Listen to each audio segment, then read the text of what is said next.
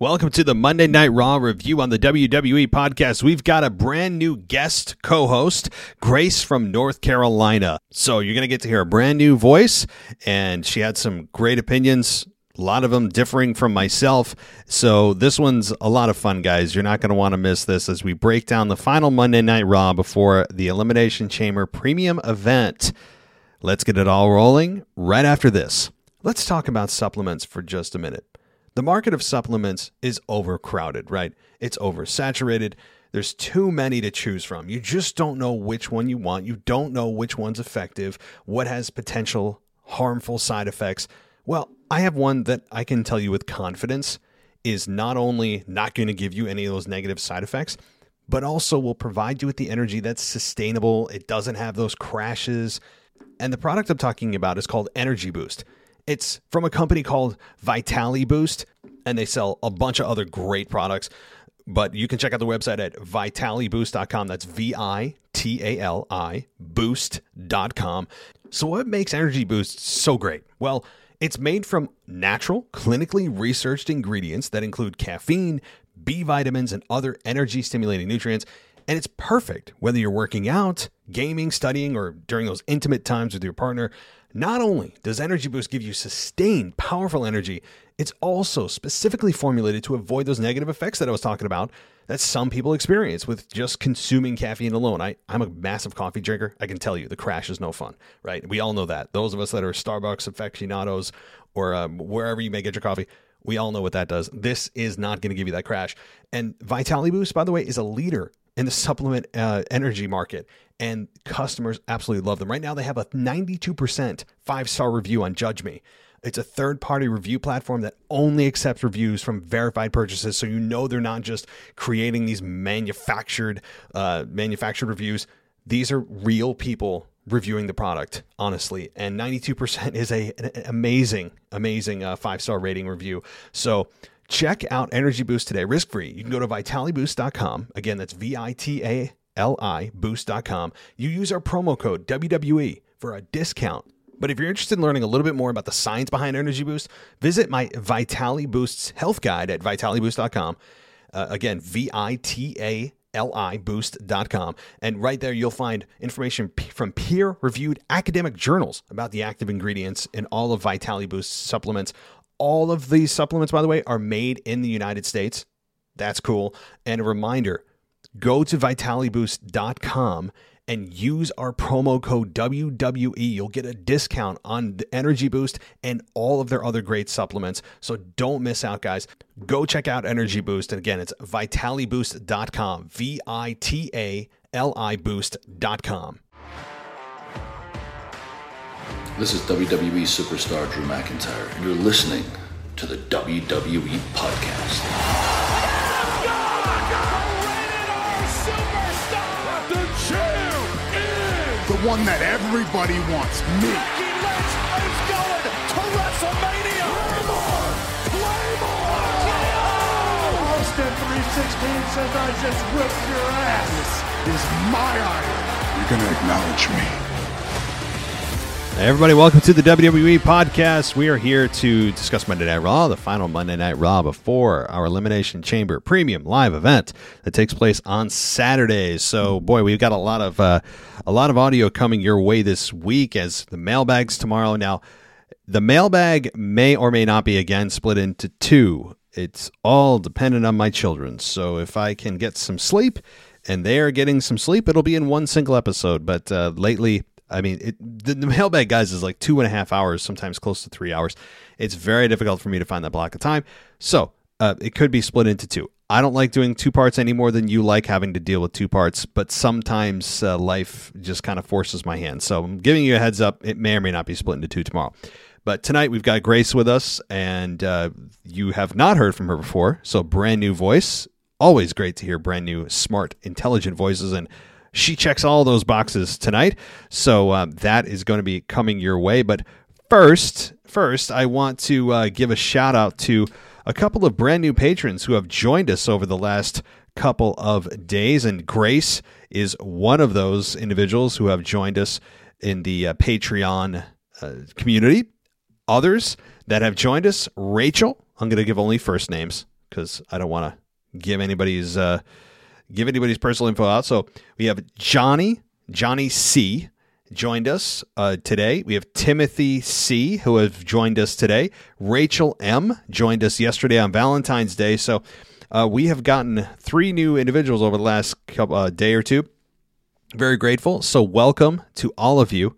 Thank you for your patronage, and it is much appreciated. So get yourself into that community by going ad-free for $1. Yes, there's other tiers that get you other benefits, including merchandise and coming on the show as a guest host once a month, all that kind of stuff.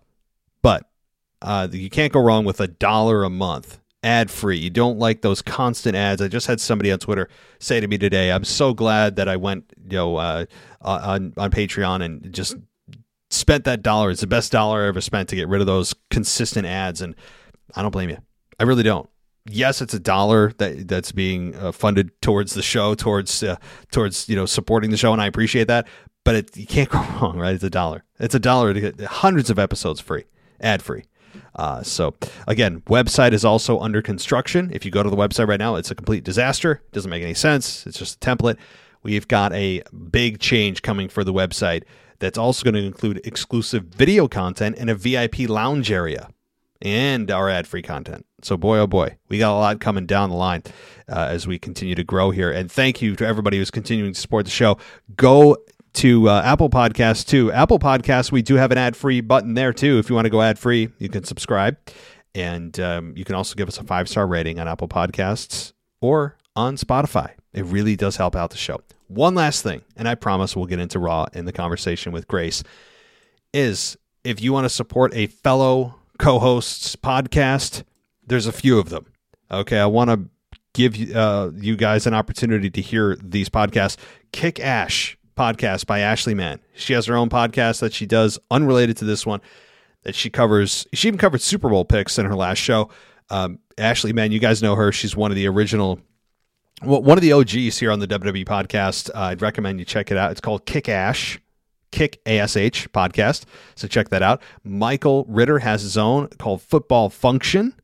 Zach Smith has Random Wrestling as well. So go support these individuals as they also try to branch off and be as successful as they can be. And I know they will be, because they wouldn't have been a part of the team if I didn't feel like they had talent. So, all right. Thank you, everybody. And let's get to myself and Grace talk about Monday Night Raw, because it was an interesting show, and it's always great to hear a new take, a new voice. That's what we're going to get tonight. So thank you, everybody. I'll be back tomorrow with the mailbag. Until then, take care. I'll talk to you next time.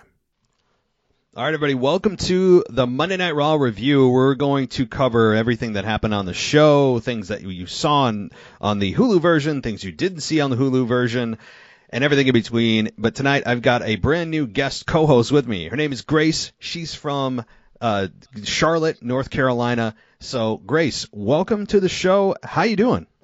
Thanks for having me. I'm doing great. And I can't wait for the podcast. Yeah, no, and before we get started, I think people want to know a little bit about you. So, let everyone know, first of all, how long have you been a wrestling fan? So, it started a while ago. So, I started as a young fan, probably back in 2011, 2010. Started liking it as a kid. I got out of it, kind of forgot about it for a little bit. I would say, honestly, in October of 2021, me and my boyfriend were bored one night, and he was like, hey, you want to watch a old Royal Rumble? And I was like, God, I haven't heard that in forever. And I was like, sure. So we watched 1, and then we watched 2, and then 3, and then 4, and then we just watched a bunch of Rumbles, and we're like, God, we missed this. And we got back into it, and we've been watching it since. And we've gone to our first show back in January. After day 1, it was great. It was awesome. We all got to see our favorites. You got to see Randy Orton. I got to see Becky Lynch. It was a great time, great show. Honestly, the highlight of the year. So, yeah. That's awesome. Yeah. So you took quite a break from watching wrestling. How long of a break did you have between stopping and starting again in 2021? Quite a long break, probably 10 years. Wow. Oh my goodness. So yeah. See, from about 2011 to 2021. So you missed like Punk, and there's so much you missed. Okay. Yeah. I mean, I've caught up on a lot. I mean, from the time that I started watching again, I've caught up on a lot. I mean, I've had some time on my hands, so old YouTube clips, I have Peacock, so I can go back, watch old matches. I've watched a bunch of old matches, old pay-per-views and stuff like that. Oh, sorry, premium live events. Well, no, you can call them pay-per-view because they were pay-per-views back then. Very true. That's so true. But no, yeah. I feel like I filled in my brain with the important stuff that I have missed. Well, yeah, in 10 years is a lot of content. I can't even fathom how much content that is, how many hours not of shows. But Yeah, no, I mean, you got the gist of the big things that happened. I mean, The Rock returned, I believe, in 2011. I think it was actually Valentine's Day 2011. So literally 10 years ago yesterday, The Rock came back and faced John Cena at WrestleMania. Wow. So quite a bit to catch up on if you ever want to. And now that we're into WrestleMania season and up to WrestleMania 38, it's almost it's insane to me that we're almost at WrestleMania 40. I feel so old. But I want to ask your opinion about this news story that's going around. Two things quickly, and then we'll dive into Raw because I don't want to forget.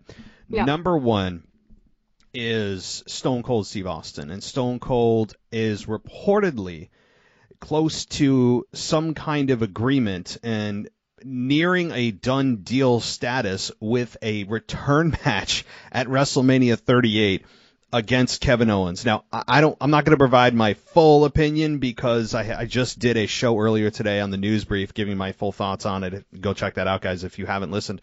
But I want your thoughts, Grace. What do you think, if this is true, assuming it is, and we get a Stone Cold Steve Austin versus Kevin Owens matchup, Austin's first match back in 19 years?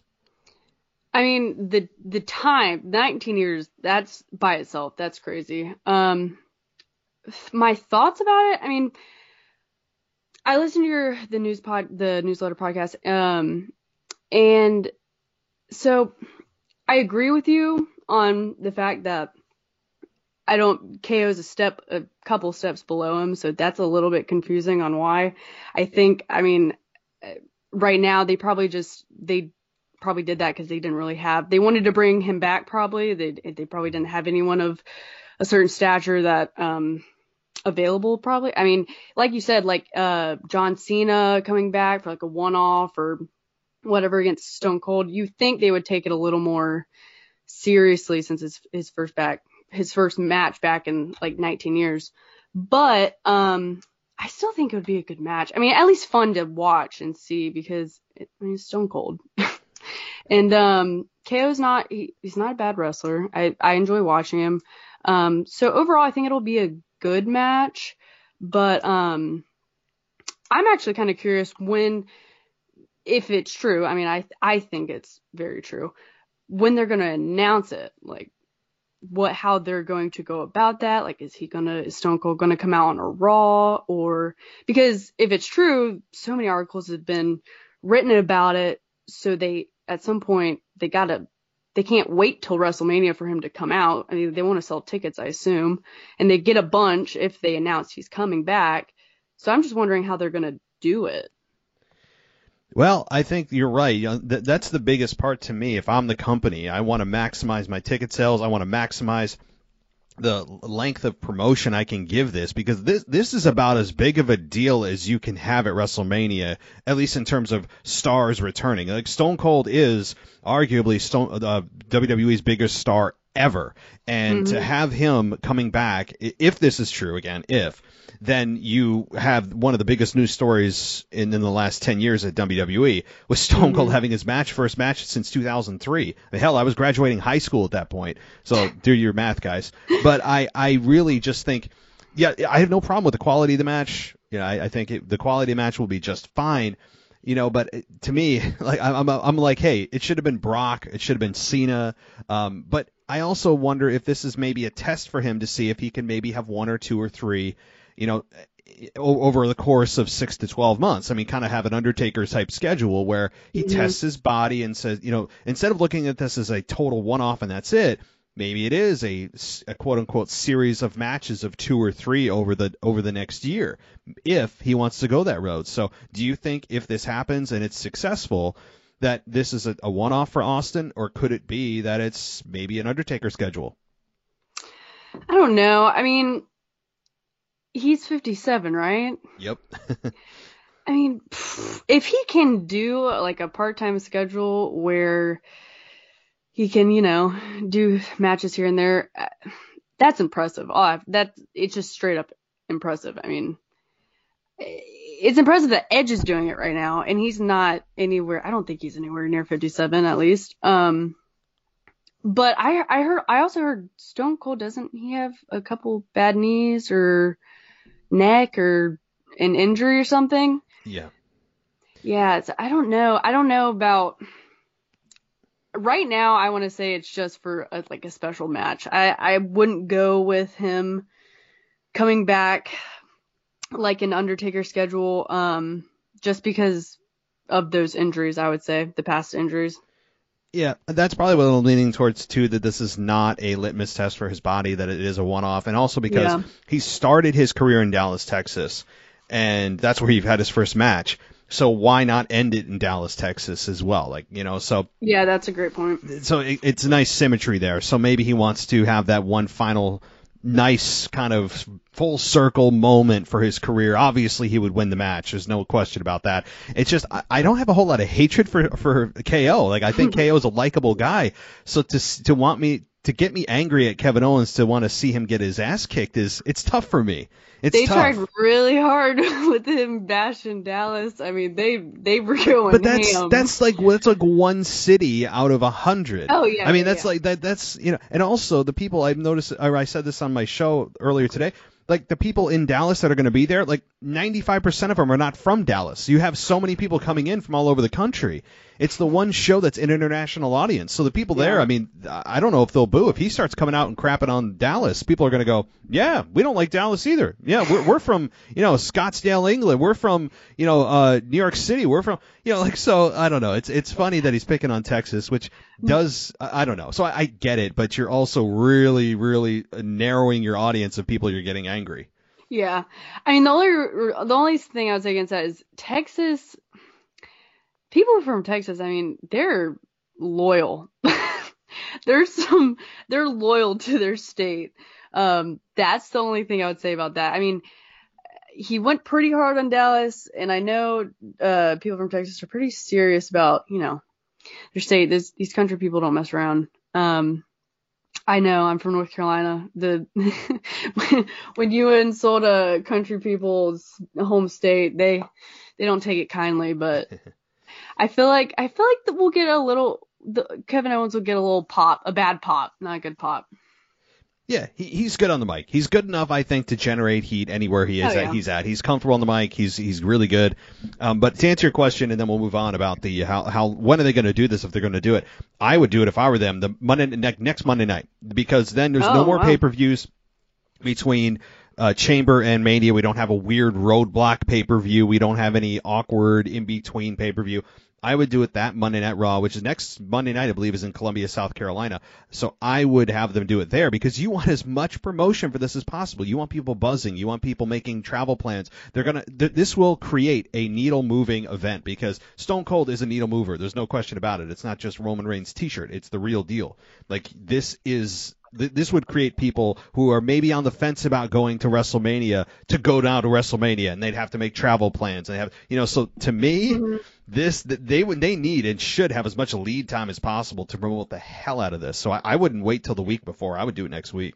All right. Well, moving on, before that massive news story likely breaks next Monday, now we have another news story coming out of Cody Rhodes and Brandi Rhodes leaving AEW. And Tony Khan sending out like a thank you and all these things. And there's been reports that you and I talked about off air of due to creative differences, potentially.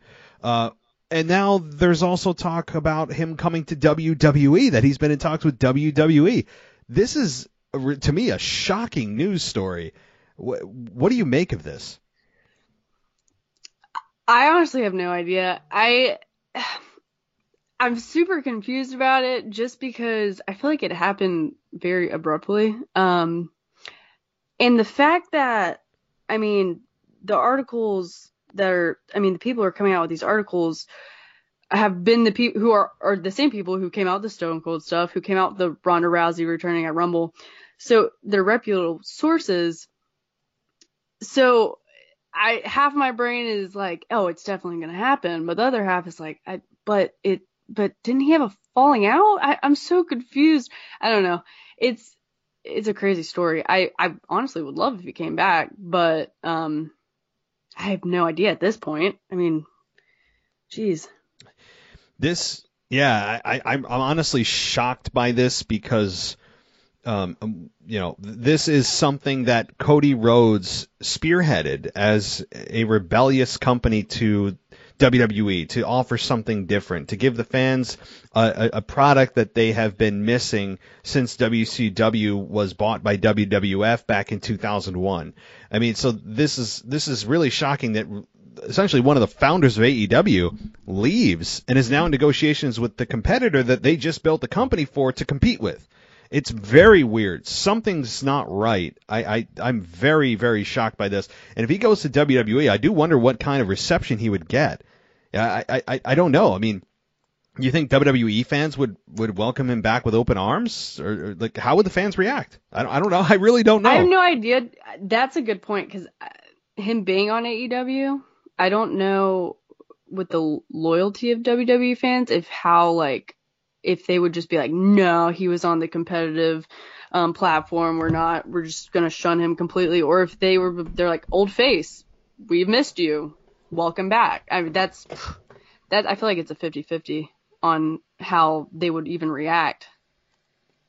Yeah, I'm fascinated by the potential of how that would how that would come out, because on one hand I could see the fans going, oh my God, it's Cody Rhodes, what the hell is he doing here? But on the same breath, people also know the news story. This isn't going to be breaking news. I mean, the problem is social media and the internet have ruined so many surprises over the last 15 years that I think sometimes it does more damage than it does good with pro wrestling. But I don't know. I don't think this is a work. I think this is real. I don't believe it's some kind of storyline. I think this is the real deal, and something major happened that backstage we're not aware of. It's either cash or creative. It's always one of the two C's, as Jim Ross says. So, all right. Well, let's get to Monday Night Raw, because there's a lot to cover, and I do want to ask you about Chamber quickly towards the end of the show, and allow you some time to talk about anything else. So, let's talk about Monday Night Raw. So, wow. The show opened with Brock Lesnar and Bobby Lashley and all the competitors of Elimination Chamber getting in each other's faces. It is kind of WWE-esque to do this whenever there's a multi-person match. It's one right after another. It's almost like they're standing single file backstage, and they're just waiting their turn with their arms crossed in front of them. I mean, they probably are to some degree. I mean, because they're coming out like one right after the other, and it's fine. It is what it is. That's their way to build this match. I'm glad we're hearing from everybody to give them a voice. This seems to be really focused around Brock Lesnar and Bobby, the two biggest stars in this matchup, without a doubt. What did you enjoy this segment with Brock and Bobby and AJ and Austin Theory, who ended up taking an F5 at the end of this? This segment in general, it was okay. So I don't remember Bobby being like super terrible on the mic or anything. I mean, I feel like he's always been just okay. So when he came out and started talking on the mic, I wasn't really paying too much attention. But then as they started bringing out, Austin and Seth and Riddle, who are, I feel like, significantly better on the mic, it made his promos seem a lot worse than it was. Because they're better on the mic. Austin Theory actually pleasantly surprised me. I think he's a great wrestler, but God, his character is so annoying. He is very good on the mic. I haven't heard him besides the pre-tape segments with Vince, but he hasn't really come out on the mic much, and I feel like he did pretty good. I kind of enjoyed it a lot, but I feel like them coming out and talking and giving their promos, it made Bobby's promos seem really bad. Yeah, I'm with you there. I mean, I didn't really think of it like that, but Bobby Lashley's never been, as you said, never been known for, hitting an A+ promo, giving that great go home show promo. Never. I mean, that's never been his thing. At the same time, I think he has improved since he came back. I mean, before he almost said nothing and MVP would say everything. MVP gets injured and now Bobby Lashley has to essentially learn to swim on his own when it comes to the mic, and he's okay. The thing is, he's never awful, but he's never great. He's just okay. And he stutters over words, he misses phrases, he adds a verb where there shouldn't be, but you generally get the idea. He's just not a fluent, very articulate speaker when it comes to promos. That's just not his style, and that's fine. At this point in his career, I don't know if I'd even bother, because he's gotten by this long with just being that dominant, absolute monster of a man. And so anyway, there wasn't any physical altercation between Lesnar and Lashley here. I was fine with that. I'm cool with them waiting for that, once again, until Elimination Chamber on Saturday. So... they really made Brock Lesnar here look like the favorite. He asserted his physical dominance, and that was really the point of it. And then I'm sure Brock got on his private plane, and he was already home probably by 9:00. I mean, so. Yeah, I think I'm in the minority here. I don't like Brock Lesnar. I'm not a fan. Not because I dislike the character more of, just because I think he's boring, to be honest. I mean, he's a big dude.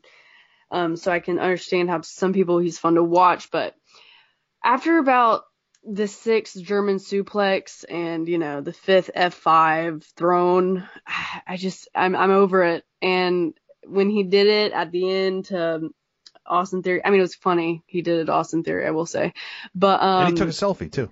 Yeah.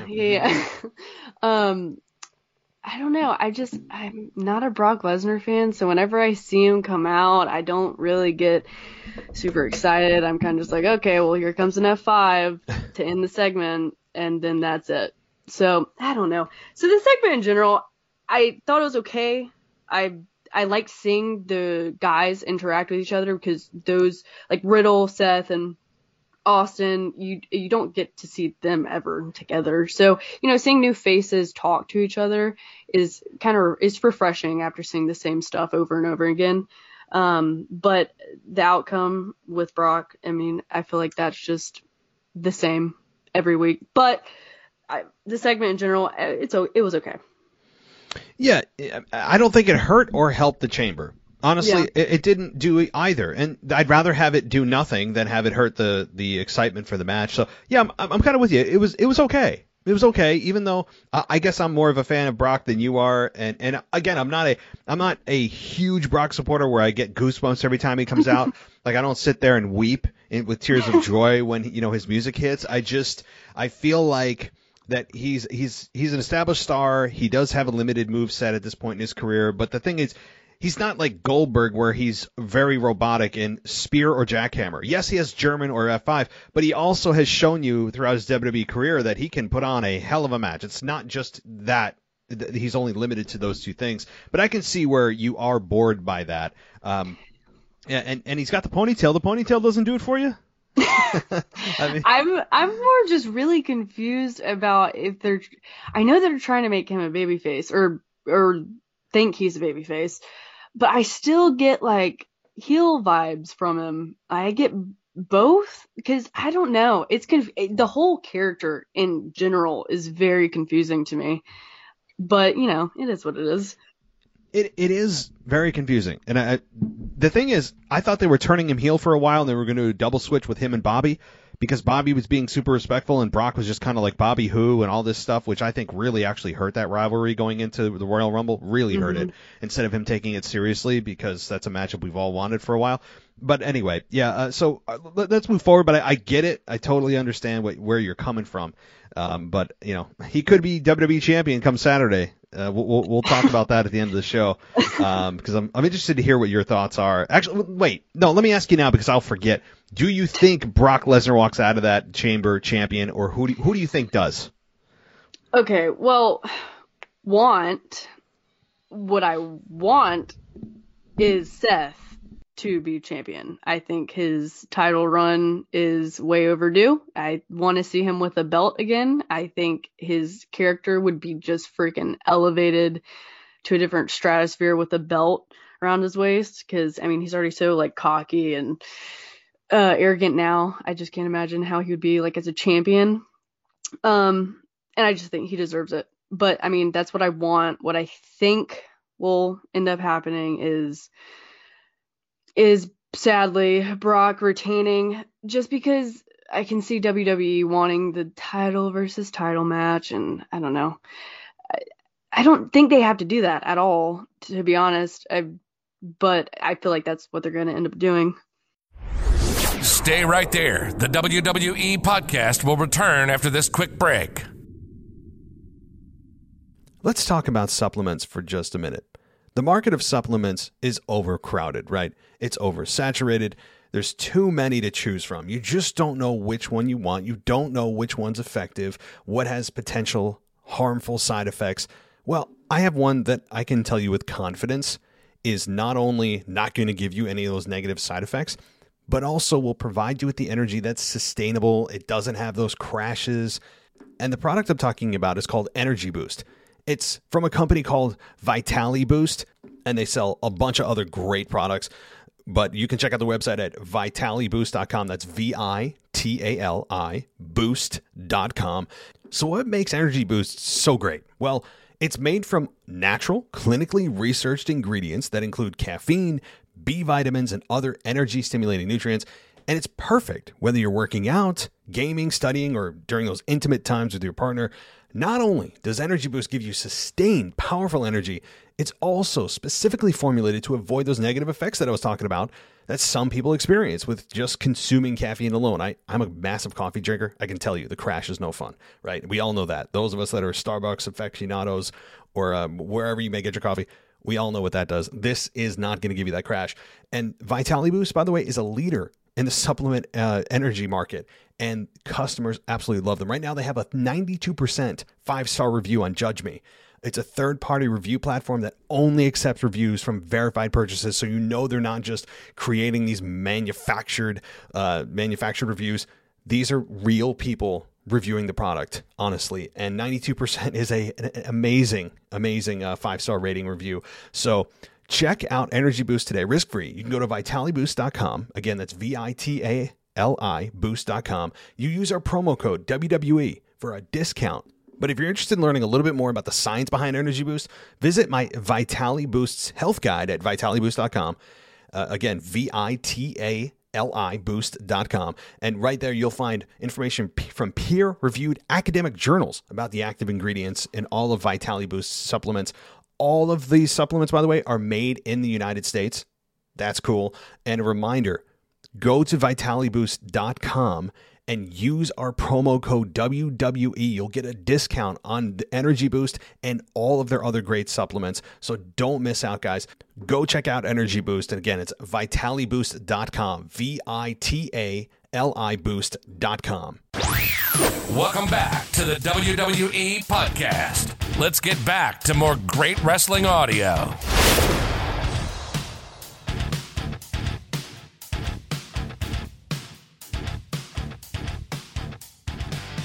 Yeah, you could be right. I mean, I think, well, I'll save my prediction for the prediction show later this week, but you make a solid case. I'll just leave it at that. I'm not trying to be very secretive about it, but I really haven't given it a final thought yet. So, cool. All right, well, let's move on to the United States Championship match. Damian Priest defeated AJ Styles to retain the United States Championship.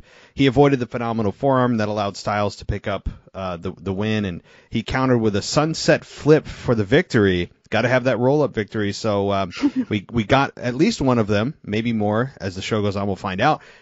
So Damian Priest beats AJ Styles clean. Did you like this? Were you surprised? What did you make of this?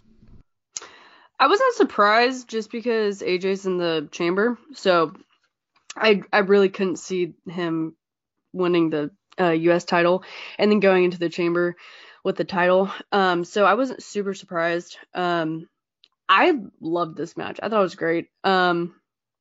both competitors. I mean, Damian Priest and AJ Styles, both great wrestlers. The size difference I thought was really funny because Damian's huge and AJ's smaller. He's still big, but he's smaller.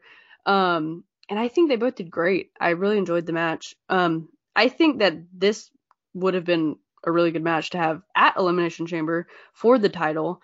And I like the respect both of them gave to each other at the end. I like when wrestlers do that. Well, when they're both baby faces, probably not when one's a heel, but I liked the match. I thought it was really good. Yeah, it didn't last too long, and to me it's still a little jarring whenever I see AJ Styles lose clean. I'm still not quite used to that because I know how big of a star he is and can still be. But they needed to do a little bit of repair on Damian Priest, who I think was on a bit of a cold streak. He hadn't lost the belts yet, but I think they needed to just kind of elevate him a little bit more. And getting that win over AJ Styles, I think, kind of did a little bit of that repair. And AJ's not damaged by this. I don't think at all, especially considering that he's in the chamber on Saturday, and we will forget all about this loss. I mean, people have already forgotten about it. And so Damian Priest gets the victory here. It feels like Damian Priest has been United States champion for like 2 years. It feels like a long time that he's been U.S. champion, and I do wonder when he'll drop it. I was of the belief it was going to be against Kevin Owens, but obviously if Kevin's going against Stone Cold at WrestleMania, then Yeah, don't you love how they just dropped that storyline out of nowhere? Because I swear, like a week or two ago, they had Kevin going after the U.S. title, and then you just disappeared in thin air, and now AJ's going for it. Which I was could very be confused because about that. maybe they got final confirmation from Austin that they That's very true. Maybe they were kind of in limbo. And then they made that decision at that point and then said, let's just scrap it. So it could be. Yeah. And if it's going to be Stone Cold's return versus a U.S. title match, I think I know which way I'd rather go. So, all right. Seth Rollins. That's the main event. So let's wait on that. The Street Profits defeat Bobby Roode and Ziggler when Montez Ford hit Roode with a frog splash. Tommaso Ciampa was on commentary. He brawled with Ziggler, they're going to clash at the NXT main event or premium live event. So Street Profits actually pick up a victory. The Street Profits have been on a really bad cold streak as of late. I mean, almost to the point of unbelievable considering where they were at the top of the tag team division just a few months ago. And now they get a bit of a victory, albeit over the lowest ranking tag team in the division. But it's a victory nonetheless, and they beat Bobby Roode and Ziggler. So any thoughts on this match? Okay, so I met Dolph Ziggler at the Raw show I went to. Super nice guy. I also think he's a great wrestler. He's in my opinion, one of the best sellers the roster has right now. I think that he's one of the best sellers they've had for a while, actually. So I feel like he makes any match he's in super fun to watch because whenever he takes a super kick to the face, you can almost like feel it. You're like, oh my God, that did not just happen. But I enjoyed it because I also like the Street Profits as well, like Montez Sweat. So Montez Sweat and Dolph Ziggler just alone, I mean, I would be fine with a singles match from them. But Montez Sweat with his crazy like athleticism and Dolph Ziggler with his crazy selling abilities, I thought it was a good match. I do have one point though. Did you catch when Dolph Ziggler, I guess water was thrown in his face, but he acted like it was like acid and glass in his eyeballs. It was just water. I saw that. Yeah, so Dolph being hit in the face with water, it was water, but it seems like acid. I find that extremely, I mean, I feel like it was a mess up. I don't know what it was, honestly. I don't know if there was like a miscommunication and he was like, okay, well, I'm going to act like acid was thrown in my face. And then Corey, or it might have been Braxton, was like, all right, no, I'm going to say it's water though. And then it kind of just got mixed because, I don't know, I thought it was really funny. And I had to write it down because I was like, oh my God, that's extremely hilarious. Yeah, I didn't know what to make of that. I mean, the biggest thing for me was Tommaso Ciampa on commentary, because Tommaso Ciampa has been in such an NXT stronghold for so long that seeing him on Raw was a bit of a jarring but very welcome sight. So, yeah, I'm with you on that whole water oversell, whatever that was. It was very weird. And certainly they cut it out of Hulu. That's how important it is. Did they? Yeah. This was not on Hulu. This did not. Wow. Yeah. So another match that wasn't on Hulu, the next match, Omos, depending on how you pronounce it, take your pick, defeated the Hurt Business after a choke bomb on Cedric Alexander. And again, Omos, since splitting from AJ, is just doing squashes, but still spinning his wheels. The Hurt Business losing, I mean, that's not really an accomplishment. The Hurt Business, it could be probably beaten by a tag team of 3-year-olds right now as far as how they're booked. But how did you take this? Did it do anything for you? Did this match do anything? Not at all. I don't know. So when I saw him come out, I knew exactly what was going to happen. So he came out, and I was like, all right, well, it's going to be a squash match. And that's exactly what it was. I was a little, I mean, not really. I was going to say I was a little surprised it was Hurt Business. But, I mean, I feel like they were the next on the chopping block to be, they were inevitably going to be in Omos's path of destruction. But I honestly, whenever I see him come out, I don't quite particularly care, just because he's got no storyline.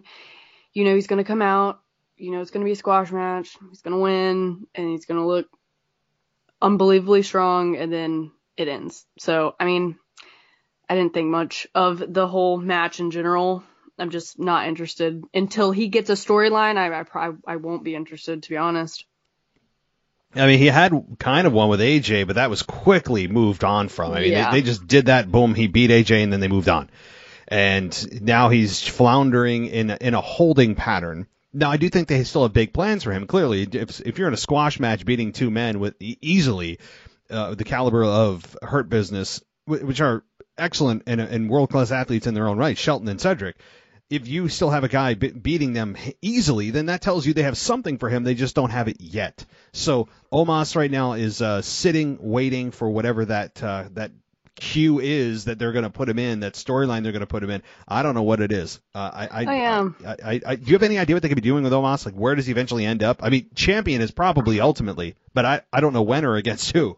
Yeah, I'm in the same boat. I feel like the roster right now, they have almost the whole roster fighting each other. Like, when I think of the roster, they have all of their main people in storylines right now. And I do believe they do want to do something with Omos, but I can't see them doing, I can't even picture them doing one right now, because, I mean, I can't remember how many matches he's had so far since the Styles feud ended, but how many more are they going to do or how long are they going to wait until something pops up? Because I can't think of any person on the roster that can even match him at all on any level.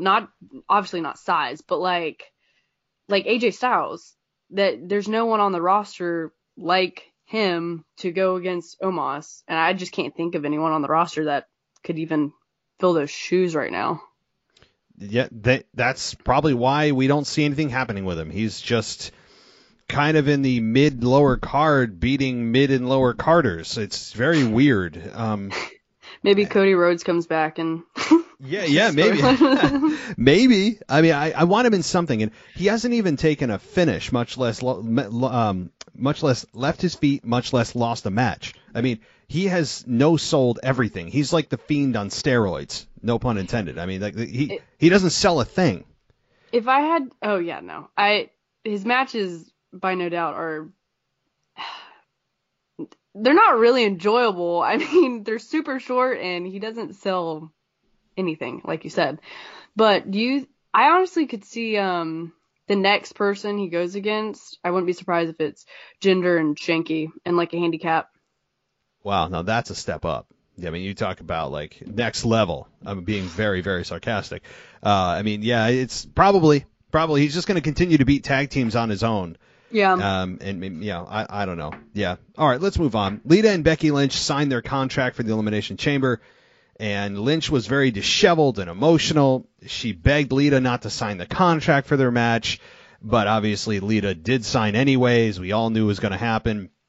And Lynch was saying, you're going to force me to do something I don't want to do. There was no physical interaction, which I was fine with. A contract signing not ending and somebody going through the table is always a breath of fresh air. And I had no problem with this. Becky showed a lot of range here. Becky's been consistently just really great on the microphone. And Lita, too. I mean, considering that she's been away from the business for so long that she's just able to almost pick up where she left off. And I'm looking forward to this match. I know a lot of people are thinking, oh, Lita's in her 40s. Lita can still hang, and I think that she's going to have a really good match with Becky, who's going to be motivated by her actual childhood hero in pro wrestling, and that's a real thing. So Becky on the inside really has to be giddy about this. This is going to be a cool match. And so what did you think about the signing and their matchup coming up at Chamber? Well, any segment that Bex is in, I enjoy. But this one I thought was interesting, actually. So when she walked out, well, she started with the belt hanging above her head like she always does, but then walked with it below her waist. But she always walks with it above her head, smiling, the same old. The only other time she's walked with it below her waist is at the Survivor Series match against Charlotte. And the reason I point that out is because I think the reason she did that is because she walked with it below her waist at the Survivor Series match because it was a super serious match for her. She was going against her, ex-best friend. I don't know if she particularly wanted to do the match, and she had a lot of feelings going into it. So I don't know if she was proud of the belt at that moment. And I think it's, reciprocated the same way here, where she's holding it down, walking up to the ring, going against her childhood hero, Lita. And I don't know if she's particularly proud to have the belt and have to fight her childhood hero for it. So I think that's a notable, little detail. But, no, I like the segment. It was weird because Becky wasn't scared. She looked stressed, very stressed out. And they're putting a lot of respect on Lita, which I like a lot, because I've noticed that when they've brought legends back, like Mickie James versus Alexa Bliss, I think it was, and Trish Stratus came back against Charlotte. Yep. They made Alexa and Charlotte in those situations the big dogs, and they kind of didn't put a bunch of respect on Mickie or Trish being legends, but they're doing that with Lita, which I'm surprised, because you think they would follow a pattern, but they're making Lita seem like the big dog. I mean, I have Becky retaining, obviously, but I'm super excited for the match in general. I think it'll be a great match. Lita is still, based on that moonsault from last week, if you're in your 40s, if I'm in my 40s and can jump off a freaking top rope and do a backflip onto another human being, I'm fine with that. I hope I'm there someday. In my 40s, I hope I'm in that shape, because that is crazy. So I think it'll be a great match. I think Lita still has it. Becky always puts on a good match. I think the storyline is interesting right now. I don't know. Well, in 3 years, I will find out. So sadly, crazily, 3 years, I will try that maneuver in the ring, and we'll see how that goes. I'll report back to everybody if I can perform the moonsault. Yeah, look, Lita is one of the most beloved stars during an era where women were sexualized. To the point where outside of Trish and Lita and a couple of others, there were pillow fights and Playboy pillow fights and live it was bad. I mean, I remember Eric Bischoff doing the HLA, the hot lesbian action stuff, like stuff that, I mean, if they did today, imagine them just doing this from like 15, 20 years ago into 2022. There would be boycotts. People would be burning down headquarters. I mean, it would be insane. And so Lita and Trish during that time, though, were the strongholds. They were the foundation for actually giving credibility to the women's division in an otherwise just objectified division.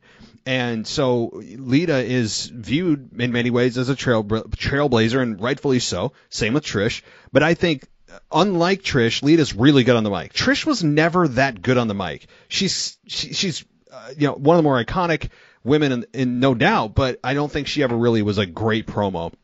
And she showed that during her promos with Charlotte when a year or two ago when they actually had their match. Lita feels like she just slid right back in, even better than Trish did. And Lita still has the edge to her. She's quick-witted. She doesn't feel like she's scripted. I really have nothing negative to say about Lita at all. I mean, she is just kind of like that badass woman that the women and men can relate to. Like, she doesn't feel like she's only for one specific demographic. She just has kind of an all-encompassing magnetic draw to her, and that doesn't happen with everybody. So I'm looking forward to this title match as well. I thought the contract signing was fine. Her disheveled look I thought was an act. I actually thought she was going to break out of it and do something like just completely try to defame Lita and embarrass her by saying, you actually thought that you were my childhood hero, like something to try to fool her. And in fact, it wasn't an act. It was her actually being disheveled about having to realize what she's going to have to do on Saturday. Yeah. So that to me was the surprising part. It wasn't an act. It was real. And she tried to talk Lita out of it. I thought there was going to be some kind of moment, and there wasn't. So the part in it that actually really it confused me a little bit. I mean, when she said, what was it? It was, you're going to make me do something I don't want to do, or something like that, along the lines of that. Yep. What does that mean? I genuinely have no prediction for what that means at all. I don't know if that means, is she going to grab the ropes again in the match? I don't know.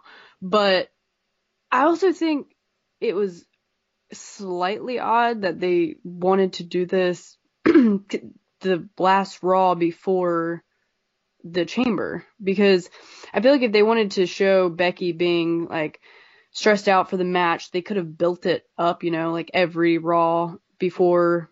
I guess there had only been one before this, but the one before this, they could have, kind of hinted that she was getting a little cold feet about it and she was stressed out about it and didn't want to do it. And then fully gone into her being fully stressed out about it. So they could have built it up more, because this is like a hard right turn. All of a sudden she comes out. Yeah, I hear you. Yeah. Her being so confident. I mean, don't even get me started on heels, like running away from fights. I hate that, that they do that, because I'm a fan of two heels in this company. And if WWE makes a heel run away from a fight one more time, I'm going to lose my mind. Because I'm like, they're bad guys. Bad guys are supposed to be strong. They're supposed to go for fights. I need heel representation over here. Like, we're fans of heels. Give us something. But anyways, I digress. Yeah, but she was super, BA last Raw, and not backing down, but now all of a sudden she's super stressed out. I mean, she's a mom, so I get it. So she probably has some late nights. But what is that? I mean, you could have built it up a little. Yeah. That's the one criticism I'd have of this, and it's actually kind of difficult to criticize this story, honestly. Outside of the fact that some people don't like these legacy stars coming in. Oh yeah. But to be honest, I think that Lita is a perfect fit for this. It's I like how Lita also said, I'm not here just for like one match. I actually want to run. She keeps driving that home, which is really surprising, because normally they're just kind of one done, cool, nice cameo appearance. We'll see you later. Lita keeps driving home that no, she's here for a run. So I don't know if there's anything to that. If beyond WrestleMania we'll see more of Lita, or if it's just going to be truly a one-off. So that's something to consider. But yeah, Oh, I'm sorry. No, I was just going to say that the whole hard right turn of just all of a sudden she goes from super confident to looking like she's homeless was a bit of a stark change. I don't hate it, but there was like I'm missing a couple of chapters here, right? Like where was this evolution? But I've kind of come to the terms that WWE just doesn't know how to long-term book. They just go on what they feel is good for that show at that time, and long-term booking is a foreign concept. So. What do you think she meant by that, though? That line that Becky said, that you're going to maybe do something I don't want to do. Because I have no idea. I don't think I took it in the way that she's going to, like, snap her arm or try to injure her, maim her, kill her. I took it, yeah, I don't think she's going to take a flaming table and, or a bat wrapped in barbed wire and go make Foley on her. I just think that what's going to happen is that that meant that she's going to do anything she can to win the match, meaning cheat to win. That's how I took it. Like, when she said, you don't understand the lengths and the things that I'll do to keep this belt, I'm like, all right, I could take that as a physical threat, but I could also take it as I'm going to use the ropes to my advantage. I'm going to, go behind the referee's back, use a foreign object, that kind of stuff. Like, I didn't take it as, like, I'm going to throw you off the top of the cell. So that's what I think. I think it's going to be some kind of hook or crook way, some kind of underhanded, sneaky, behind the referee's back type of thing. So. All right. Well, on to the next women's segment here. Bianca Belair won the gauntlet match. This match was to determine the final entrant in the Elimination Chamber, although the final entrant wasn't announced until after this match took place, which was weird. I guess Alexa Bliss was too busy sitting in the therapist's office recreating her doll. The soul of her doll is in the replica doll. It's getting weird. So nonetheless, this match took place with 5 out of the 6. And Bianca Belair won. The biggest thing coming out of this was really not Bianca Belair winning to take the final spot to get obviously to have the biggest advantage of winning the match, but rather Rhea Ripley, who went through 3 or 4 competitors before actually getting to Bianca Belair, who finally took her out. And Ripley, she went through Nikki, Liv, and Doudrop. So that was to me the biggest statement, as Byron Saxton would say 400 times in Raw, is that we got a big statement made by WWE that Rhea Ripley is going to be a major player moving forward. I mean, they went out of their way to have Rhea beat 3 credible opponents. Yeah. I thoroughly enjoyed this match because I don't think Rhea gets enough screen time or matches in general. And I love seeing her wrestle. Her entrance to her wrestling skills to her character. I think it's all awesome. The first match with Nikki, I enjoyed because we haven't seen a longer match with them yet. Like they've all been pretty short. Still longer than usual. Nothing really special about that one to me. Just, her and Nikki got a longer match. Great.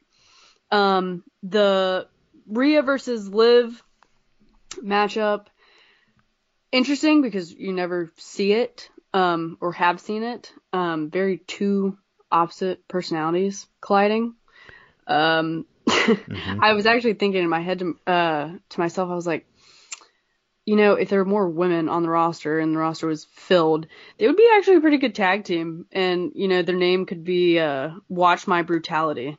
Yeah. Because, Liv, Watch Me, Brutality. I honestly think that'd be a really cool tag team, but we can't afford that right now because there is no women's tag team division. Exactly. The tag team champions are running unopposed. I mean, there's nobody to challenge them. So yeah. At some point, that's kind of comical though, if we think about it for 2 seconds. Like it's not. It's like very serious. It's sad, and on the other hand, it's kind of funny. It's sad, disrespectful, and funny all at once. Yeah. Yeah.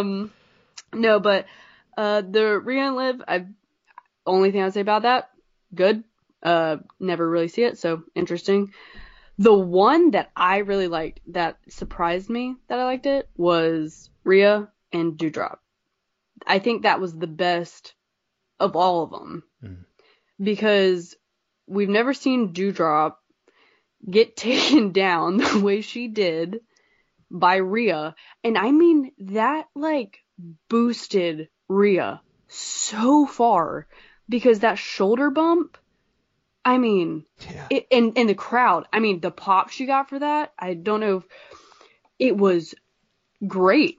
And it really boosted Rhea into like this, they're going to do something with her because one, this whole match in general, but they made her look so strong, and you could see that against Doudrop,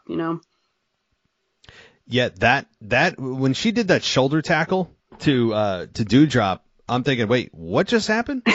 Like, what do you mean she just shoulder tackled Doudrop to the mat? And the crowd did respond. Yeah. But it's believable. Rhea Ripley's built like a house, and I mean that in the most respectful way. Like, she is a badass woman. I mean, she is a strong woman, and so it's believable. I'll just say that. And they said that she knocked down the brick wall that is Doudrop, and that's I don't know who said it, if it was Byron or whoever, but that's how they described it. Maybe Jimmy Smith said it, but it's true. I mean, they're saying that Doudrop is a brick wall. I mean, that's probably the most respectful way to describe her. Obviously, her being a bigger woman, which I think is actually an asset to her, considering that all the other women look the same in terms of body type for the most part. It's that general kind of slender, athletic look. And Doudrop, while she's a bigger woman, is, to me, she's got such an advantage, just as Nia Jax did.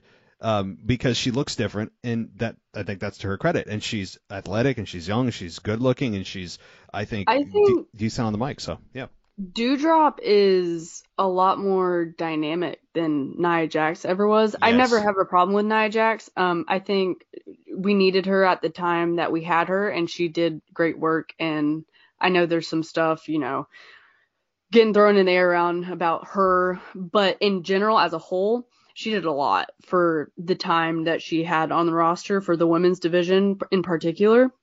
But Doudrop, for a bigger woman, is so athletic. I mean, and her cells are great. And I think it's super impressive. I mean, I actually really like her matches a lot. I think she's better on the mic than Nia Jax is too. Oh, yeah. I totally agree.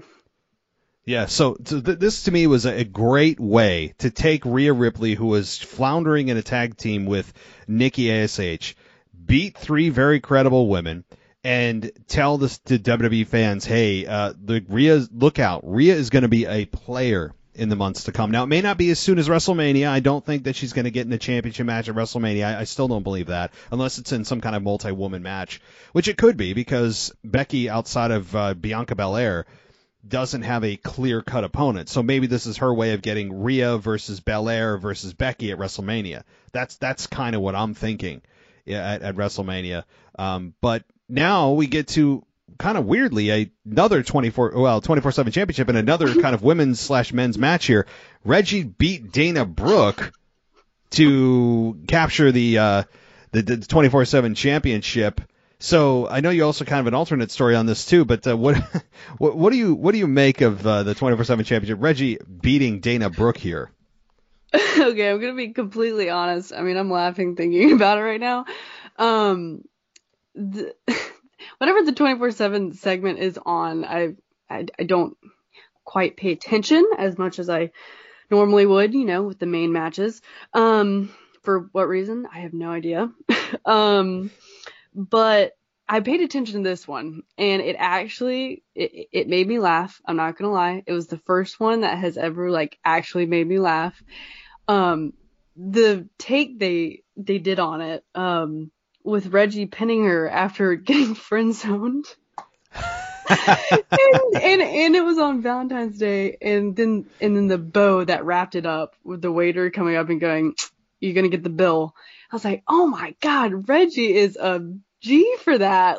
He get friend zone. He took the belt back, left her on Valentine's Day alone, and then left her with the bill too. I don't know. I thought it was really funny, actually. It was the first one that actually made me laugh. Now see, here's the thing. I'll be totally transparent here. I didn't see the whole segment on video. I saw photographs of the segment, and I didn't get the whole context. So now I need to go back and rewatch it because that sounds actually really funny. For all the crap that WWE puts out productivity wise or production wise, I think this one's going to be worth watching. Yeah, okay. It was actually it was the only one that actually will get at least a smile out of you. Maybe not a laugh, but at least a smile because it was pretty good. Okay, I'll take your word for it. All right. I was gonna say a story. I mean, now that we're talking about Dana Brooke, I know how much you love Dana Brooke. So I have a really great story about her. So me and my boyfriend were at the Raw after day one. And before the show started, we, waited outside to meet some of the superstars. And, we're watching them all drive in, and I kind of black out because I saw Seth and Becky drive in. I, freaked out a little bit. Totally fine. And then, but before that, you had some of the undercard people coming in, and a car pulled up, and a blonde girl was in the seat, and she rolled down her window and was talking to the parking attendant or whoever it was. And I mean, the fans there was maybe 10 people in front of us, at the front of the gate, and they see this car with the girl in the car, and they just start screaming, "Liv Morgan! Oh my God, Liv! Can I get a picture of Liv Morgan?" And I'm in the back of these people, and I'm like, "That's not Liv Morgan. That's Dana Brooke." Oh no! And I mean, her window's fully down, and she's hearing that. We're only like 10 feet away from the car. It's not far away, and she's fully hearing these 10 people scream Liv Morgan. And the saddest part, I don't think I've ever felt more sorry for someone. The saddest part was when they realized it. Silence. Dead silence. I mean, not a Dana, can I get a picture? Dana, over here. It was like radio silent. And I was like, oh my God. I have secondhand embarrassment listening to this. Like, I'm in the back. I have my head buried in my shoulders, in my boyfriend's shoulder. And like laughing oh my God, it was the funniest thing. And then I felt really bad but she was smiling. So I feel like she realized she took it as a joke, but I think she took it fine. But that was the funniest thing I've ever experienced. It was awesome. Oh, poor Dana. And now every time we see Dana pop up on our screen, me and my boyfriend are like, "Oh, Liv, it's Liv." Oh, so that's like an ongoing thing now, right? Yeah. It's like, all right, so maybe I should correct myself. Reggie defeated Liv Morgan to win the 24/7 championship. No, yeah, there you go. Oh right? my gosh, I feel bad for Dana. Like Dana is one of those women that you're always surprised when she doesn't get cut on those, especially this past year with how many people got cut, all the big names. How does Dana Brooke continue to survive? Who is she? Who's she dating? Like, there's something we're missing. I feel like it's also, people don't realize she's been with the company for a good while, a very long time. Mm-hmm. So I don't know what's keeping her here. If they feel like they're going to eventually do something, we'll do something. We've got this plan, that plan, or if it's just out of respect that she's been here so long. I don't know. I don't know what they're doing here with her, because why they're keeping her here to essentially just lose week after week after week after week. I don't know. And now she's losing in 24/7 championships. So they should put her and Tamina in a tag team. I don't know why have them, chase after the 24/7 belt. But if they really want to make tag teams, they would be a good tag team. Like, you could have the whole dynamic where, Dana's all happy and cheery and, Tamina's mean. Maybe she tries to convert Tamina into being like this nice person, but, just doesn't work out. But no one's meaner than Tamina. So, they do her dirty. That's a whole nother story. They do her so dirty. Well, they do her so dirty. I just can't get that out of my mind when Corey Graves said, like, he says it so many times, nobody's meaner than Tamina. Like, oh no, yeah, it's a classic. What are you talking about? Yeah. All right. Alpha Academy defeat the Mysterios. Chad Gable rolled through a crossbody from Dominic, got the pin. And then after the match, Miz and Maurice, who've been on commentary, they attacked the Mysterios. So Alpha Academy continue to roll. The Alpha Academy has been one of my favorite things over the last month, at least for me. And they attack the Mysterios, which obviously is going to lead to a match between the two at some point. And another match, I should say. Maybe at maybe WrestleMania is probably where I'm guessing that this is going, because I don't see RK Bro surviving past Chamber. I think eventually we'll get the breakdown and having Riddle and Orton, one of them turn on the other. But what did you think about Alpha Academy beating the Mysterios here? Well, when I saw the Miz come out, I was like, whoa, this heel trio, Chad Gable and Otis and the Miz, that is crazy. And I thought they were going to do like a match or something with that, and then it just turned out to be, Alpha Academy and the Mysterios. I thought it was a good match. I mean, I don't care much for Dominic. I don't have anything against him per se. I don't think he's a bad wrestler. I think he just needs like heavy character work, like maybe put him in NXT for a little bit. I don't know. But I think the match is okay. I'm not a huge fan of Alpha Academy. What I thought they should have done in general would be bring a person in for the Mysterios, because I thought that's what they were setting up for anyways. Like, bring a babyface in for the Mysterios, and then the Miz and Alpha Academy for a match at Chamber. So you have like a heel trio versus a babyface trio.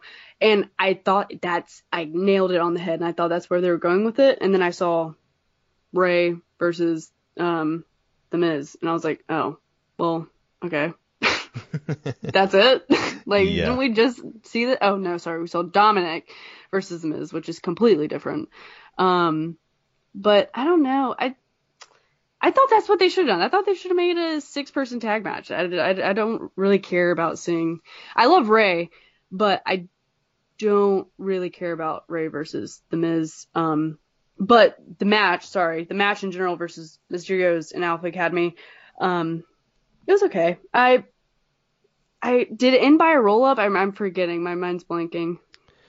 Yeah, it was a cross body. Oh, yeah. Okay, yeah. Okay, yeah. I thought Dominic was gonna get the pin. For a second, and then the second part, because didn't he like roll down and then he like rolled him up? Mm-hmm. I thought he was gonna get the pin first, and then when I saw Alpha Academy get the win, I was like, oh well, actually that's not what I thought was gonna happen. So that's a surprise. Yeah, I don't know. I really didn't have a whole lot of emotional investment in this matchup. I mean, Alpha Academy has been on a roll. I expected them to win. I've said this before, but it's as accurate as I can state it, that Dominic has the personality of a houseplant. I mean, the dude is just, he doesn't have any, he's good in the ring, but if he didn't have that last name that he has, I don't think he'd be where he's at. Now, he's good in the ring, but he still looks like he's, fresh out of high school. Like, it looks like he just graduated last week. He's got a very young look to him. He's not very muscular. The haircut, I think some facial hair could do him some wonders, and a little character development. I think turning heel on his dad would be perfect. I've been advocating for that for many, many months, and they seemed like they were going that road, and then they just stopped. I'm like, I think there's a lot of history there between Dominic and Rey that they could pull on. But they didn't, and we get just good old generic. Doesn't cut a promo, or when he does, it's very, very just hollow. There's nothing to his words. So at some point they'll do something with him. I think they have to, because he is good in the ring. But yeah, this match was okay. Again, Alpha Academy gets the victory, and let's move on. Alexa Bliss became the final entrant in the Women's Elimination Chamber match. Bliss was shown continually in her post-Lily therapy sessions. She announced at the conclusion of the segment that she was the sixth woman in the match. Now, how that came about, or I don't know. I don't know if Adam Pearce made it official or not. Apparently he did. I don't know how she just said, yeah, I'm the sixth woman. It's like, I don't know why suddenly she just is there. But anyway, I'm fine with it. It's nice that Alexa Bliss is coming back from her playgrounds and her backstage stuff to actually wrestle a match. I've been advocating for that for how long? I mean, it seems as if since she came and was turned by the Fiend that she's been 98% of the time backstage. And it's like, why? I think that's a lot of what hurt her, too, when the fans started to turn on her, is can we get her in the ring instead of just constantly sitting on a swing or talking to Lily with Lily winking at her or doing hocus pocus? Like, and I think that this finally getting a match with Alexa Bliss in an actual match that has stakes to it is going to help her. So anyway, what do you think about Alexa Bliss being the 6th and final entrant into the Women's Chamber match, and just kind of Alexa Bliss as a whole? So I actually thought it was a surprise to me, because I honestly thought what WWE was going to do was have Ronda as the 6th person beat or get the title match against Becky, and then they'd somehow make it a triple threat. Oh no. And then I thought that's where they're going, but it was a pleasant surprise that Alexa was the 6th person. I love that she's the 6th person. I've been wanting her to come back. I'm probably, it's probably definitely an unpopular opinion, but I haven't minded the therapy sessions. I don't think they're, I'm not like overjoyed for them, but I also don't think they're terrible. I mean, they're okay. I like how they transformed, her hair, her makeup, and her clothes every session. I thought that was actually pretty nicely detailed of them to do. But the only thing I had about this was I really wish they would have had her come out in the gauntlet match, because, if that determined who came in last in the match, why was Alexa just completely avoided for that? Like, does she not get a chance to come in last? Like, is that just non-existent? I don't know. That confused me. I think they should have had her return that night before Chamber. I think it would have been perfect. I think her pop would have been great, because everyone's been waiting very patiently for this. And Alexa Bliss as a whole, I really like her. I like the goddess character more than, the whole Lily thing. I don't mind the Lily thing. I think at some point they're going to do a trigger for her where she'll absolutely just go ballistic. I think that a lot of people thought that she was going to have a split personality like Damian has, but I feel like that's little too predictable for her to have right now, like a split personality. So I think what they're going to do is have her be completely normal or, arrogant, kind of cocky like the goddess character was. And then at some point, maybe like when she goes up against Charlotte or finally meets Charlotte again, she'll have a trigger or something and then go absolutely ballistic. But I don't think we'll see that side of her for a while. I think she's actually going to be pretty normalish. What do you think? Yeah, probably. First of all, let me just say this, that that psychiatrist should probably have his license revoked, because he handed Alexa Bliss the very item that he was trying to cure her from. Yeah. He took the destroyed remnants of the real Lily and said he sewed it. He had it sewn into the replica Lily. I'm like, wait a minute. You just spent 6 weeks trying to cure Alexa Bliss of this attachment to this doll and resolve this darkness inside her, and yet at the very end you give it back to her and you say you're healed? Wait a minute. It would be like going into an AA meeting. You go through all the steps, and at the end they hand you a 6-pack of beer, and it's like, yay, congratulations! Here's your 6-pack of beer. I'm like, wait, it was. I'm not going to crap on the segment, and really, because I did not hate these segments either. And what makes it great is Alexa Bliss is all in on her character, and I've said this before. Alexa Bliss is really all in on whatever she does, even if the fans aren't behind it, or if maybe she doesn't fully believe in it. She just dives completely into the character, and she's a great actress. Like, she could be in the movies. Like, she could, I think, be a successful actress in Hollywood. I do believe that she's that good in specific roles. So that is her biggest asset. Beyond, yes, she's a very beautiful woman, all that stuff, but so is everybody else in general, for the most part. Yeah. That to me is like a kind of a given. But for everybody else, though, I don't think that she gets the credit she deserves with how good she is at acting. And so that really helps her, and it is a bit of a tweak on the character that we've seen for so long now of just kind of this dark fishnet wearing ponytail, kind of still part of the Fiend, and she's coming into her own. So I think that she has a solid chance of winning at Elimination Chamber. She has a solid chance of coming out of there as the victor.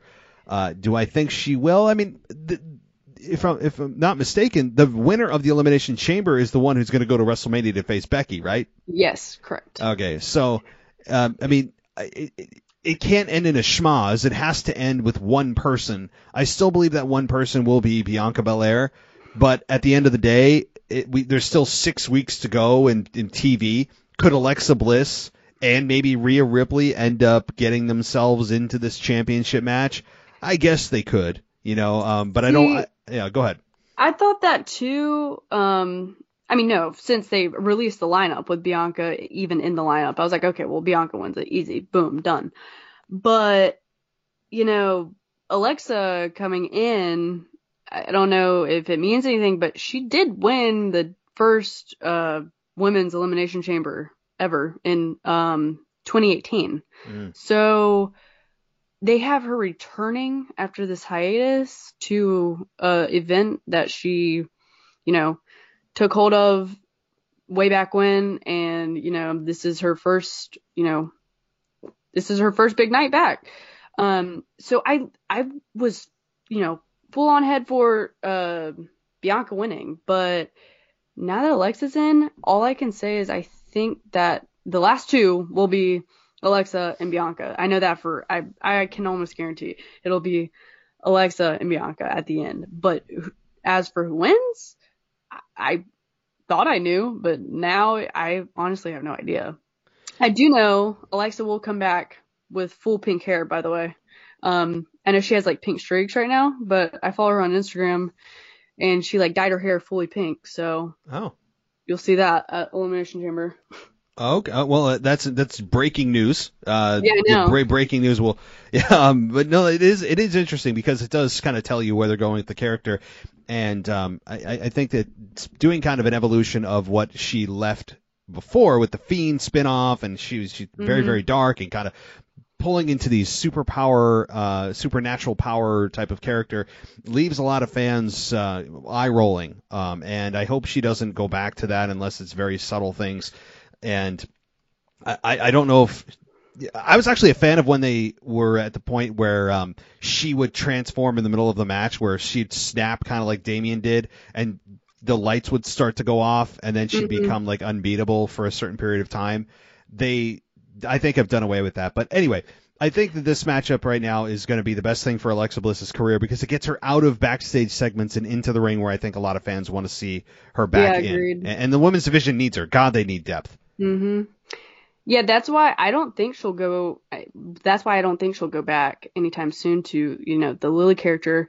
That's what I know the breaking news about the hair, but she had pink streaks in her hair with the Lily character. The pigtails, pink streaks, the blonde. Damn. But now that she has fully pink hair, that I know it's a little thing, but character wise, that makes her a different person really. So it's kind of like leaving the Lily character a little in the past. Unless she starts bringing her out. I mean, what if Lily gets her own pod? God, I hope not. No, you're right. I mean, those types of things are signals to fans of, okay, we're evolving here. And it's not a completely new character. It's not like we got a completely different Alexa Bliss. Like, this is just an evolution, and I appreciate that. So, all right. Let's get to the main event here, and that is Seth Rollins versus Randy Orton. And there was a Broga party that took place backstage that ended with, people were playing make-believe beer pong and having those red Solo cups. And we had Alpha Academy end up attacking Riddle and leaving him laying. Randy Orton was nowhere to be found. And that's also interesting too when you look at the split that could be coming, that Randy wasn't there to at least, back him up and didn't come to his party and all that. And we had, by the way, Apollo Crews, who just decided to just throw away being heel for a night, throw away all the progress that he's made, and decided to join a toga party. It was kind of, that was the weirdest attendant. I always look for people, like, they have their own wrestlers who aren't in storylines be extras for segments like this. And I always look to see, who do they not have anything going on for? And there's always like random people you don't know who are probably part of the production team that you don't know their names or face. And then they always have those wrestlers that like don't have anything going on, so they're like, hey, yeah, guess what you get to do tonight? You get to dress up in a toga and play imaginary beer pong. And so we got really the biggest thing out of this was Otis and Gable attacking Riddle. But this, of course, did lend itself to continue a little bit, and Seth Rollins and Randy Orton, as Riddle tried to help out Orton, that was getting beat down as well towards the end of this match. But this matchup, I thought, was good. It's what you'd expect from two veterans of this caliber. Randy Orton lost from the stomp, but what did you think? I mean, I thought it was fine. I thought it was good. Yeah, I thought it was great. I find myself getting so excited about these matches. You see these big names, Seth and Randy, and then you had RK Bro Seth and Riddle, and you're like, oh, that's awesome. But you can't ever get excited about these cool matches because in the end, it's going to be, something's going to happen. It can never end, in a clean way. So as much as I was excited about this match, because I like Seth Rollins, my boyfriend really likes Randy Orton, so we were hyped, and then we quickly realized, like, oh, well, something's going to happen. Like, this is not going to end just like a match would end. Someone's going to come in, there's going to be a disqualification, a count, whatever, whatever it is. But I thought it was a good match. They have great chemistry. I was confused with the Riddle thing. So he came out to save Randy, and then he ended up getting beat on, and then Randy had to come out and save him. So do you think that's going to be part of their fallout? Like, I don't know how they would twist that, but Randy maybe being like, I had to stop my match to save you, and then I lost, and look what you did. And then Riddle maybe being like, oh, well, you didn't even come to my toga part. I don't know. I want this heel turn to happen with Riddle so bad, but I feel like they're screwing it up so hard right now that the direction for it is so, like, in every direction. Like, I have no idea where it's going to go because they keep throwing these little hints out there, but most of them don't even make sense. So what do you even take from that with Riddle and that whole thing coming out? Yeah, I think it's Riddle just trying to be the good friend to Randy. And here's what I think ultimately is going to happen is Randy's probably just going to turn on Riddle. It's the predictable, the 849th Randy Orton heel turn, right? I think they're going to take the safe road and not turn Riddle heel because I think they feel they have something with Riddle, with him being a beloved character, and he's a likable guy on camera. He's goofy, and people, feel like they have a connection with him. So I don't think that they're going to turn Riddle heel. I would do it, but I don't think they're going to do it because they want to take the safe road. So with that said, though, I can see cracks in the foundation because, number one, they're not champions anymore. And if you remember, when they did lose the championships that night, Orton told Riddle, you follow my lead. You do what I say. You tag me in. And what did Riddle do? He followed what Orton said. He tagged him in, and Orton was the one who got pinned to lose the belts. So that's I think a case or an example to be made in the case of Riddle turning heel, but it overall is a case of just this team is about to get ready to split. Now they were in separate segments on the show. They weren't really a unit on the show. Riddle was doing his own thing. Randy was in his own matchup. Both of them got beat down. They can blame one another for not being there for the other. And so there's just a lot of foundational work going on here. I actually thought they would have already split. I predicted they were going to split at Rumble when it was in St. Louis in Orton's hometown. There was a lot of opportunity there, but they didn't. So I ultimately think they will split, and it will be Orton versus Riddle at WrestleMania. And that's what I think. But this matchup was good. It was fine. And having Seth, I will say this about Seth. The little things he does to piss you off in a good way is just so cool. Like, what I mean by that is when Orton got hit with the stomp and he's laying there and we had Seth take some time to cover Orton. He sat up and he kind of laughed at the crowd and sat up and just took that moment to essentially say, without saying it, I'm about to win this match. Screw you guys. It was just I don't know how to explain it. Just that moment that he took to just kind of gloat that he was just about to win the match. So just the little things he does. I mean, Seth right now should be, I hope he wins the belt at Chamber. He deserves it. It's long overdue. And I think, yeah, he'd be a really fun heel champion going into WrestleMania.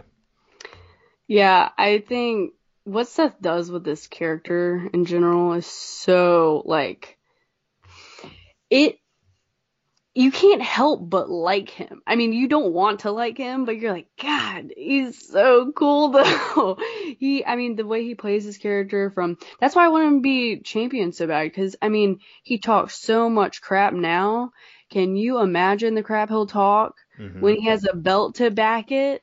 Like, I mean, it would be him right now on steroids. I mean, I don't know if that's a good or bad thing. I think it's a good thing, but I want to see it so bad. I really, really hope he wins, but with the way things are looking, I don't know. Yeah, no, I hope so. I would guess.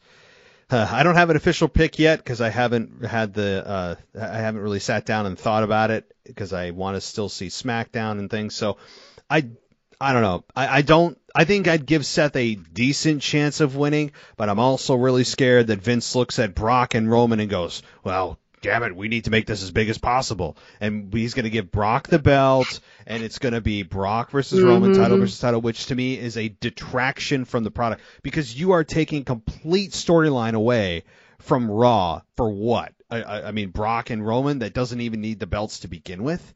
So I really, really hope that they don't give it to Brock at Chamber, but I could foresee Vince just sitting there trying to make the biggest main event possible, not realizing he's cannibalizing his own product by having his other, 6 top stars on Raw going, so what are we doing at WrestleMania? What championship are we fighting? Like, he would, I think, really, that would be a serious mistake to do.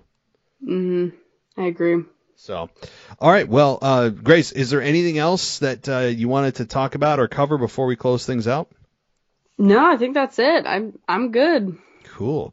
Well, did you have any social media you wanted to share? If you have any, it's up to you. No, I mean, maybe one day I'll make a wrestling page, but as of right now, I'm just Grace. She's just Grace from North Carolina. That's it. That's all we know. And we will keep it that way. So very good. Very good. Well, Grace, thank you so much for coming on tonight. It's been a pleasure. And for those that didn't hear, due to the magic of editing, she had to hang on for about 30, 40 minutes as I had to nurse my 6-month-old back to sleep. And so, hey. He's a good dad. He's a great dad. a sleepless kind of zombie mode. I always equate it to this, and I don't drink anymore. I mean, I haven't drank in a while. But the reason I'm saying that is it's like being really drunk at night and you have flashes of what you did and you're not really sure, but you don't know how you ended up where you did, but you kind of have to piece the night together. It's like that. That's how little sleep I'm getting. It's exact almost. I wake up and I ask my wife, like, so like, what time did we put? Did I get up at 3? Like, yeah, it's that same conversation, except you don't have a text thread or pictures to kind of piece it together. Yeah, and you don't have a hangover. You just are completely in zombie mode. You're in autopilot. But yeah, there's that, right? So anybody that has kids can probably relate to what I'm saying, and it's great, but my God, it's the hardest thing in the world. So anyway, thank you, Grace, for coming on. It's been a pleasure. I really appreciate it, and we will be doing this again soon, I'm sure. Yeah, thanks for having me. It was great. I had a lot of fun. I love talking WWE. I will do it anytime. Awesome. Well, thanks for coming on, and you enjoy your night, Grace. You too. Thanks for listening to the WWE Podcast. Don't forget to subscribe on your favorite podcast app. so you don't miss a show, or head to WWEpodcast.com. And for all of these shows ad-free, head over to patreon.com/WWE Podcast. Until then, we'll see you next time. Let's talk about supplements for just a minute. The market of supplements is overcrowded, right? It's oversaturated. There's too many to choose from. You just don't know which one you want. You don't know which one's effective, what has potential harmful side effects. Well, I have one that I can tell you with confidence is not only not going to give you any of those negative side effects, but also will provide you with the energy that's sustainable. It doesn't have those crashes. And the product I'm talking about is called Energy Boost. It's from a company called Vitali Boost, and they sell a bunch of other great products. But you can check out the website at vitaliboost.com. That's VITALI boost.com. So what makes Energy Boost so great? Well, it's made from natural, clinically researched ingredients that include caffeine, B vitamins, and other energy-stimulating nutrients. And it's perfect whether you're working out, gaming, studying, or during those intimate times with your partner. Not only does Energy Boost give you sustained, powerful energy, it's also specifically formulated to avoid those negative effects that I was talking about that some people experience with just consuming caffeine alone. I'm a massive coffee drinker. I can tell you the crash is no fun, right? We all know that. Those of us that are Starbucks aficionados or wherever you may get your coffee, we all know what that does. This is not going to give you that crash. And Vitali Boost, by the way, is a leader in the supplement energy market, and customers absolutely love them. Right now, they have a 92% 5-star review on Judge Me. It's a third-party review platform that only accepts reviews from verified purchases, so you know they're not just creating these manufactured reviews. These are real people reviewing the product, honestly, and 92% is an amazing 5-star rating review. So check out Energy Boost today, risk-free. You can go to vitaliboost.com. Again, that's VITALI boost.com. You use our promo code WWE for a discount. But if you're interested in learning a little bit more about the science behind Energy Boost, visit my Vitali Boost's health guide at vitaliboost.com. Again, VITALI boost.com. And right there, you'll find information from peer-reviewed academic journals about the active ingredients in all of Vitali Boost's supplements. All of these supplements, by the way, are made in the United States. That's cool. And a reminder, go to vitaliboost.com and use our promo code WWE. You'll get a discount on the Energy Boost and all of their other great supplements. So don't miss out, guys. Go check out Energy Boost. And again, it's vitaliboost.com, VITALI boost.com.